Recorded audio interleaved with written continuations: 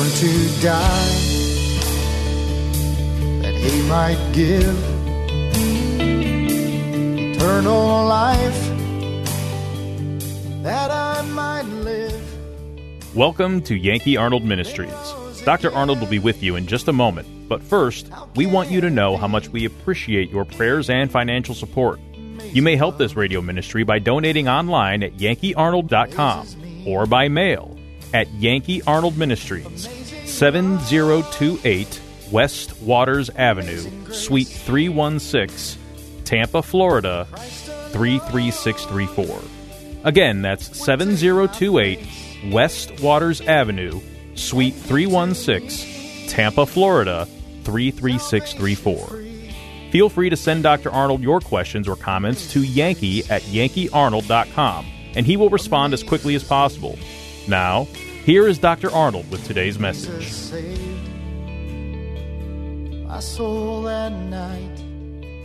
The Bible is the source of truth. There's nothing wrong in this book. It was not devised by man. This is the Word of God. God gave this book, and He gave it word by word. Every word in the Bible was given by God. And man wrote what God told them to write over a period of 1,600 years by 35 to 40 different writers from every walk of life. It is God's book, and therefore you have a source of truth. If you learn this, you'll know what truth is, and you'll know how to live, how to make wise decisions. I want you to be smarter than the average bear. And when it comes to soul winning, if you was to look around this room and you look at different people and you say, well, man, that person would be hard to reach. That person would be hard to reach. And the person you think's the easiest can be the hardest. And the person you think's the hardest can be the easiest. You never know. There are some people who think, well, I don't need to go to church to go to heaven because I'm just as good as the people that go to church. Well, whoever said that going to church is what gets you to heaven? You don't have to go to church to go to heaven. So now what are you going to do? Well, I'm just as good as everybody else. Who cares? Everybody else you compare yourself to isn't good enough to go either. Now what are you going to do? We must compare ourselves with Jesus Christ, because Christ is perfect and you and I, we're not perfect. So if you have to be good to go to heaven, well, you're not going to make it because God said there's none good. Okay, we got to be better than that. God says you have to be perfect, as righteous as God. All right, are you perfect? Are you as righteous as God? So whether you're witnessing or just for the satisfaction of knowing in your own mind where you stand, this is good for you. Look at the next statement. Church people are sinners like everybody else, but they're saved by grace. See, the people that go to church, they're still sinners, but they're saved sinners. I'm a saved sinner. I'm a sinner, but I'm saved and I'm going to heaven. That doesn't mean that I think I'm better than somebody else. Don't try to give the idea you're better than they are, because you're not better than they are. God says there's no difference. You're all the same. In God's eyes, you're all sinners. You come short of perfection. So you get the chip off your shoulder and stop looking down your long, fair, silky nose like your Kellogg's cornflakes, just a little bit better, than somebody else. You're not. The reason people come to church is like, let me show you something. The church is like a hospital. You want well people on the staff, but we let anybody come because we want to help everybody. But see, this is a spiritual hospital. It's not a physical hospital. It's a spiritual hospital. I don't heal everybody of all their sicknesses and diseases. I don't make short people taller. I try to help you spiritually. I look at people, and as the scripture says in the book of Isaiah chapter 1, he says, you are sick from the toe to the head, spiritually. And I look at people as people are spiritually sick, and I'm Dr. Arnold, and I'm going to go to my medicine cabinet, and I'm going to pull out some verses, and I'm going to help you to get well. The message, the power that can do that for an individual, you got it. I covered this the other night, but this is just a little bit different from a different perspective with different scriptures. There are too many hypocrites in the church, and we sometimes use what people are doing as an excuse for us not to do what we should do. A hypocrite is a play actor. They're a person who pretends to be something that they're not. They came actually with the playwrights of even back in Shakespeare's time, called a hypocrite. That's a person who went out on the stage and they pretended to be something that they were not. That was an actor. Well, we have people in life that do that. You pretend you're a Christian. You go to church. You read your Bible, you sit, you look holy, you even bow your head, you pray, and all those things. But see, you're pretending. You're not real. I did that for years, but I didn't know I was hypocritical. I didn't know that I was not really a Christian. I thought that I must have been a Christian. I was born in America. Everybody's a Christian, aren't they? Did all those good things, you're supposed to be a Christian. Well, I was wrong. Even though I was sincere, I was just wrong. You can pretend, but that doesn't make it so. If somebody tells you, here you're trying to witness to somebody, give them the gospel. And all of a sudden I give Leon the gospel, and Leon says, there's just too many hypocrites in the church. Okay, no, so what? Who cares? I don't want to take and become defensive and then jump all over him and try to convince him, well, you're a hypocrite too. I won't win him that way. Quietly show that hypocrites exist in every walk of life. Would we stop eating because farmers are hypocrites? No. You're going to eat anyway. I think if hypocrites go to church, that's a good place for them to be. At least you're going to learn something. Maybe it's not been a hypocrite. Do not let the earthly hypocrites keep you from Christ, or you will end up in hell with them. If the hypocrites don't trust Christ as Savior, and they're real hypocrites, and they go to hell, you say, well, I don't want to go to the church because they're a hypocrite. Okay, you just spend eternity in hell with them. Does that make sense? Sometimes those we call hypocrites, and this is true, are simply weak people who need our prayers and help. There's people that sometimes are hypocritical in the things they say and do, and they just need some prayer, and they need a little help, and maybe a good pat on the back. I've talked to people, and I would get them right there to trust the Lord. I said, you're a sinner. Yes, I do. You believe Christ on the cross? Yes. I said, will you right now? Will you right now? Will you accept Christ as your Savior? Well, I need to wait a little bit, and then I'm going to wait on God to show me some more stuff. I says, look, you're not going to live long enough for God to show you everything you want to know. I says, you understand the simple basic things. One, you're a sinner. Christ paid for your sins. If you don't trust Him, you're going to hell. If you do, you'll go to heaven. Now, what else do you need to know? Now, see, in my mind, that's all you need to know. Go ahead and trust Christ as your Savior right now. Learn those answers later. And if you never learn them, so what? But if you do learn them, fine. But you've got the most important thing settled. See, I am a result-oriented type person. I think about what's the point. The main point is I don't want you to go to hell. I want you to trust Christ as Savior. And nothing else matters. They'll be more concerned about that poor heathen over there in Africa. Well, I'm not interested in that heathen in Africa right now. I'm talking about you. You're a heathen right here in America. God has shown us He loves us and wants to forgive, save, and bless you. Would you have Him write another Bible? Send Jesus to die again? Or send another Holy Spirit? What do you want God to do? I'm waiting on God to do something. Well, what do you want Him to do? Raise the dead?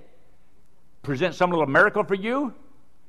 You see, why should God have to do something extra special for you to convince you to trust Him when He didn't do it for everybody else? Why should God have to reveal more to you than He revealed to me? Whenever I was 18 years old and Betty's dad was talking to me down here in Parkview Apartments, he didn't use no psychology on me. He didn't use prophecies on me. He didn't use scientific facts on me. He explained to me John 3:16. Now, if John 3:16 and Ephesians 2:8 and 9 and a couple of verses, if that's good enough for the average guy, it ought to be good enough for everybody. But there's always somebody who wants, I need a little more convenient. You can't win everybody, and you're not going to convince everybody. Whatever a man wants God to do, he's already done. See, I've had people say, well, prove to me there's God. Prove to me there's a God. Like, what am I supposed to do? I'm supposed to get up there and get a hold of God, bring him down here and says, there He is. See, there's God. I can't do that. I believe God has already revealed Himself to a person. And that a person knows that there's a God. They just don't know who He is and where He's at and what He's like, but they know that there's a God. You are not waiting on God. He is waiting on you. God is the Father who is forever seeking the prodigal son. Jesus is the seeking Savior who says, him that cometh to me I will in no wise cast out. He's the one that's doing the seeking. Christ came into the world to seek and to save that which was lost. God's the one that seeks. He wants you to come to Him and trust Christ as Savior. Now, even though you may be listening with the ear of a person who's going to explain this to somebody, It also can help you in your own understanding, because you need to understand this. You need to know that God loves me. God wants me. God sought me. And after you trust Christ as Savior, there's so many things that God wants to do with your life. God's invitation is always, and the Spirit and the bride say, come. Let him that heareth say, come. And let him that is athirst come. And whosoever will, let him take the water of life freely. That's what God says. So God wants everybody to come. So you don't have to, well, I'm waiting on God. Waiting on God to do what? God will save every person that comes to him, but he won't make you do it. And once you trust him as your Savior, he gives you what kind of life? Eternal life. And if it's eternal life, it lasts forever. And if it lasts forever and all your sins are paid, where are you going to go when you die? You're going to heaven when you die. I've had people that have told me this. I done too many bad things. God can't save me. One day I talked to a man right ahead, one of the Navy SEALs. He was so emotionally mixed up. And I asked him, I said, where are you going to go when you die? And he just bowed his head and he started sobbing. He said, God can't save me. I says, why can't God save you? He says, because of what I've done. I said, what have you done? He said, I don't want to talk about it. He said, I just done too many things. And he says, God can't save me. I said, the Bible says God can save everybody. He says, he can, but not me. And I said, well, why? He says, I was a Navy SEAL. He said, I've killed 50-something men. With my hands, I have killed that many people. And I told him, I says, well, I'm sorry. I said, the Bible says that God's already done saved the chief of sinners. And I said, you're just one of the little Indians. Paul says he was the chief of sinners. And this is a faithful saying and worthy of all acceptation, that Christ Jesus came into the world to save sinners, of whom I am chief. And so if he can save the chief, I says, you're just a little Indian. I said, God can save you. Anyway, I explained some more. He trusted Christ as Savior. But he thought that he had done too many things, and God couldn't save him. The Bible says, the Apostle Paul made this statement there in Timothy. He says, God used me as an example, because he says, I persecuted the church, I killed people, I put them in prison, I did all these bad, wicked things. He said, and God saved me. And if God can save me, God can save anybody. No one is worthy of being saved. But God says all are bad.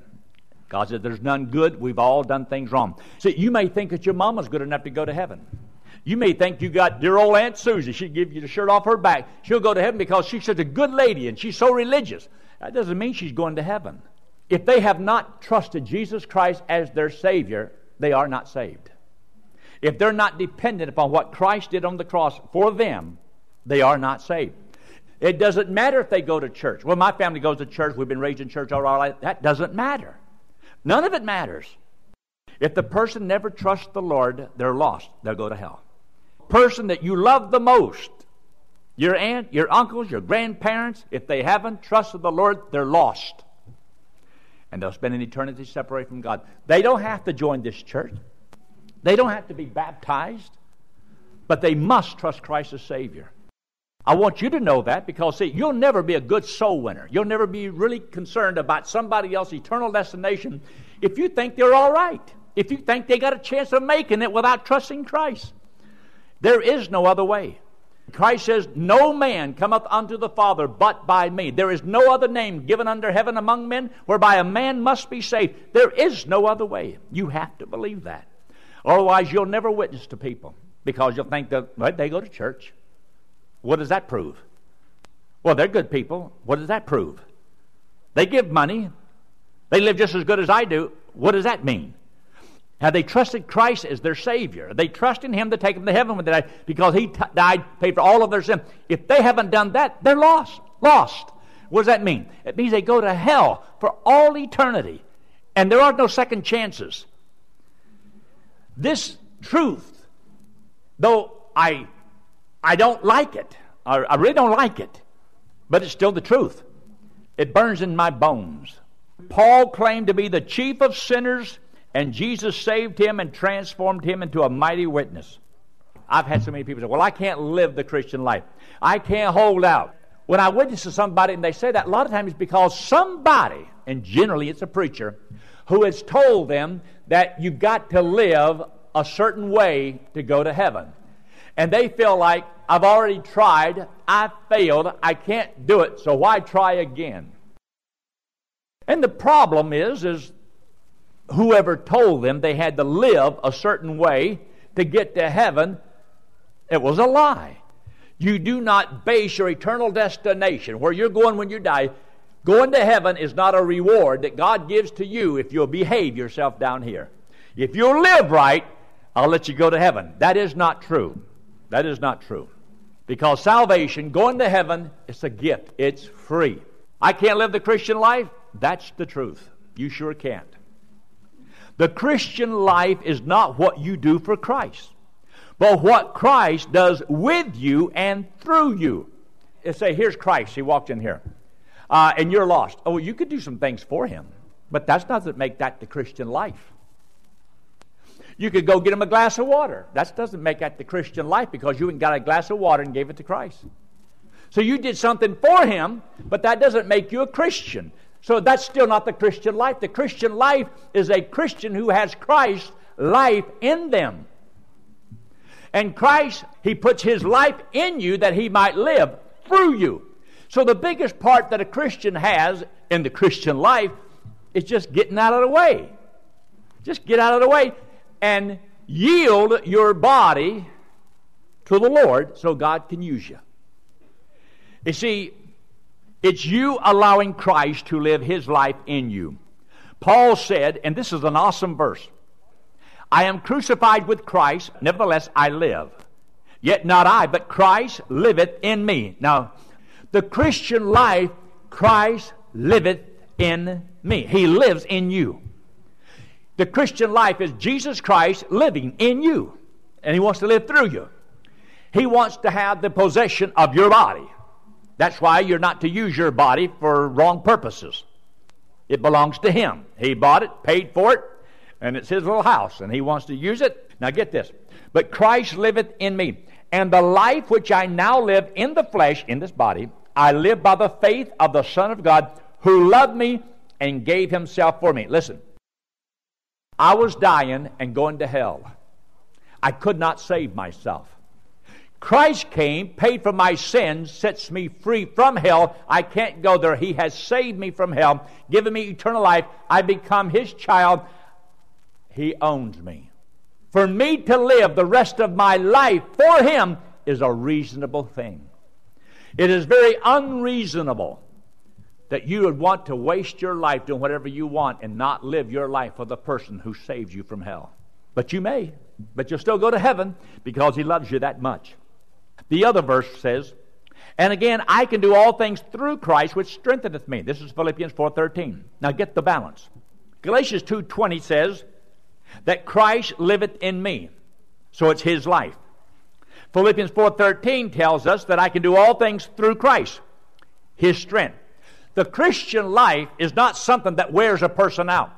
The Christian life is not something you get burned out. I'm just burned out. No, you're not burned out. Not if it's his life and his strength. If you're using your life and your strength, yeah, you'll burn out. You can't make it. And that's why you quit after a while. That's why you can't hack it.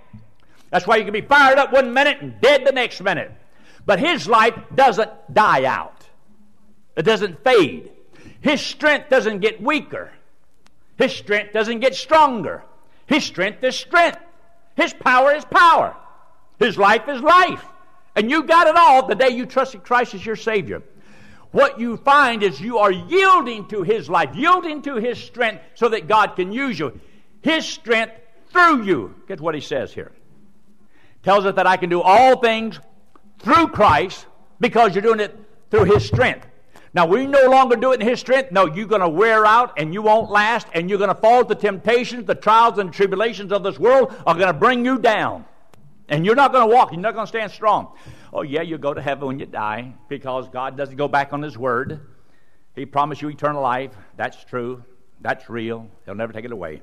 Jude reminds us that God is able to keep us from falling and present us faultless before the presence of his glory with exceeding joy. Jude 24. See, God says that you're in his hand and he'll never let you go. No man can pluck you out of his hand. Nobody can steal you away from God. Once you trust Christ as your Savior, you're in His hands, you're going to heaven, and He'll never lose you. He'll never let go of you. That's the best news I ever heard of in my whole life. He promised to give us eternal life and to let no one pluck us out of His hand. And there's the verse. You ought to look it up in your Bible and underline it. It's an awesome verse. In times of difficulty, remember, there hath no temptations taken you but such as is common to man. Look at me. And the temptations of life are common to everybody. You just don't know what I'm going through. Yeah, we do. Yeah, we do. Most people face the same problems, just at different times in their life. God will make a way to escape that you may be able to bear it. Isn't that an awesome verse? God will make a way to escape. He says also, ye are of God little children, and have overcome them. Greater is He, the Holy Spirit, that is in you, than he, the devil, that is in the world. The Holy Spirit, listen, look at me. The Holy Spirit lives inside of me. The devil is in the world. Greater is He that is in me, the Holy Spirit, than he, the devil, that's in the world. So me and the Holy Spirit, being God, yeah, well, we can handle anything the devil can throw at us. I don't care what the devil throws at me. Me and God can handle. But I can't handle it by myself. But me and God can. I can face any trial, any temptation, any discouragement, anything that comes my way. Me and God can handle it. If it fails, it won't be God's fault. It'll be mine because I didn't yield to His strength. Everybody has problems. And the devil is going to jump on you every time he can. He wants to ruin, mess up your life. But you don't have to mess up. You can do right. Well, I want to win against the devil. I don't want the devil to beat me. That fight there, that battle that I've been going through for 44 years, a lot more fun than in a basketball game, I'll tell you that. The victories are better, but the defeats are a lot worse than any loss that you'll ever place in a basketball game too. You cannot live the Christian life without Christ. But Christ in you makes the Christian life possible. Without Christ, the Christian life is totally impossible. Because it's Him living His life through you.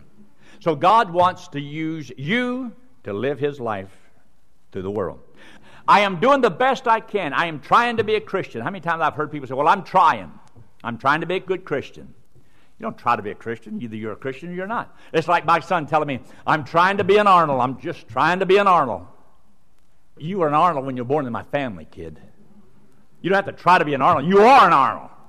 Now, because you're an Arnold, live like an Arnold. When you trusted Christ as your Savior, you became a Christian. That's what you are. You are a Christian. So you don't have to try to be one. You are one. You understand what I'm saying? You don't have to go to church to try to be a Christian. I don't have to go read my Bible so I can be a Christian. No, I am a Christian.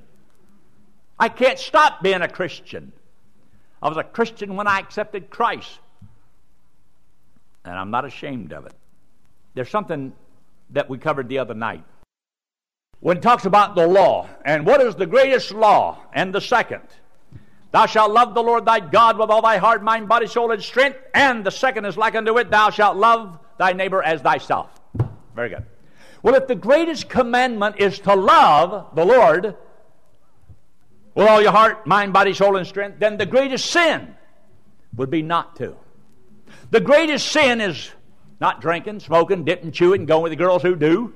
The greatest sin, not loving God. Because if the greatest thing a man could do is this, then the greatest thing that's wrong is if he doesn't do that. And that's a great sin, not to love God.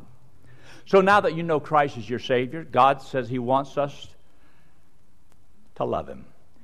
And you have to learn how to love. You have to learn what God wants you to do and how to please God. We do not become Christians through good works.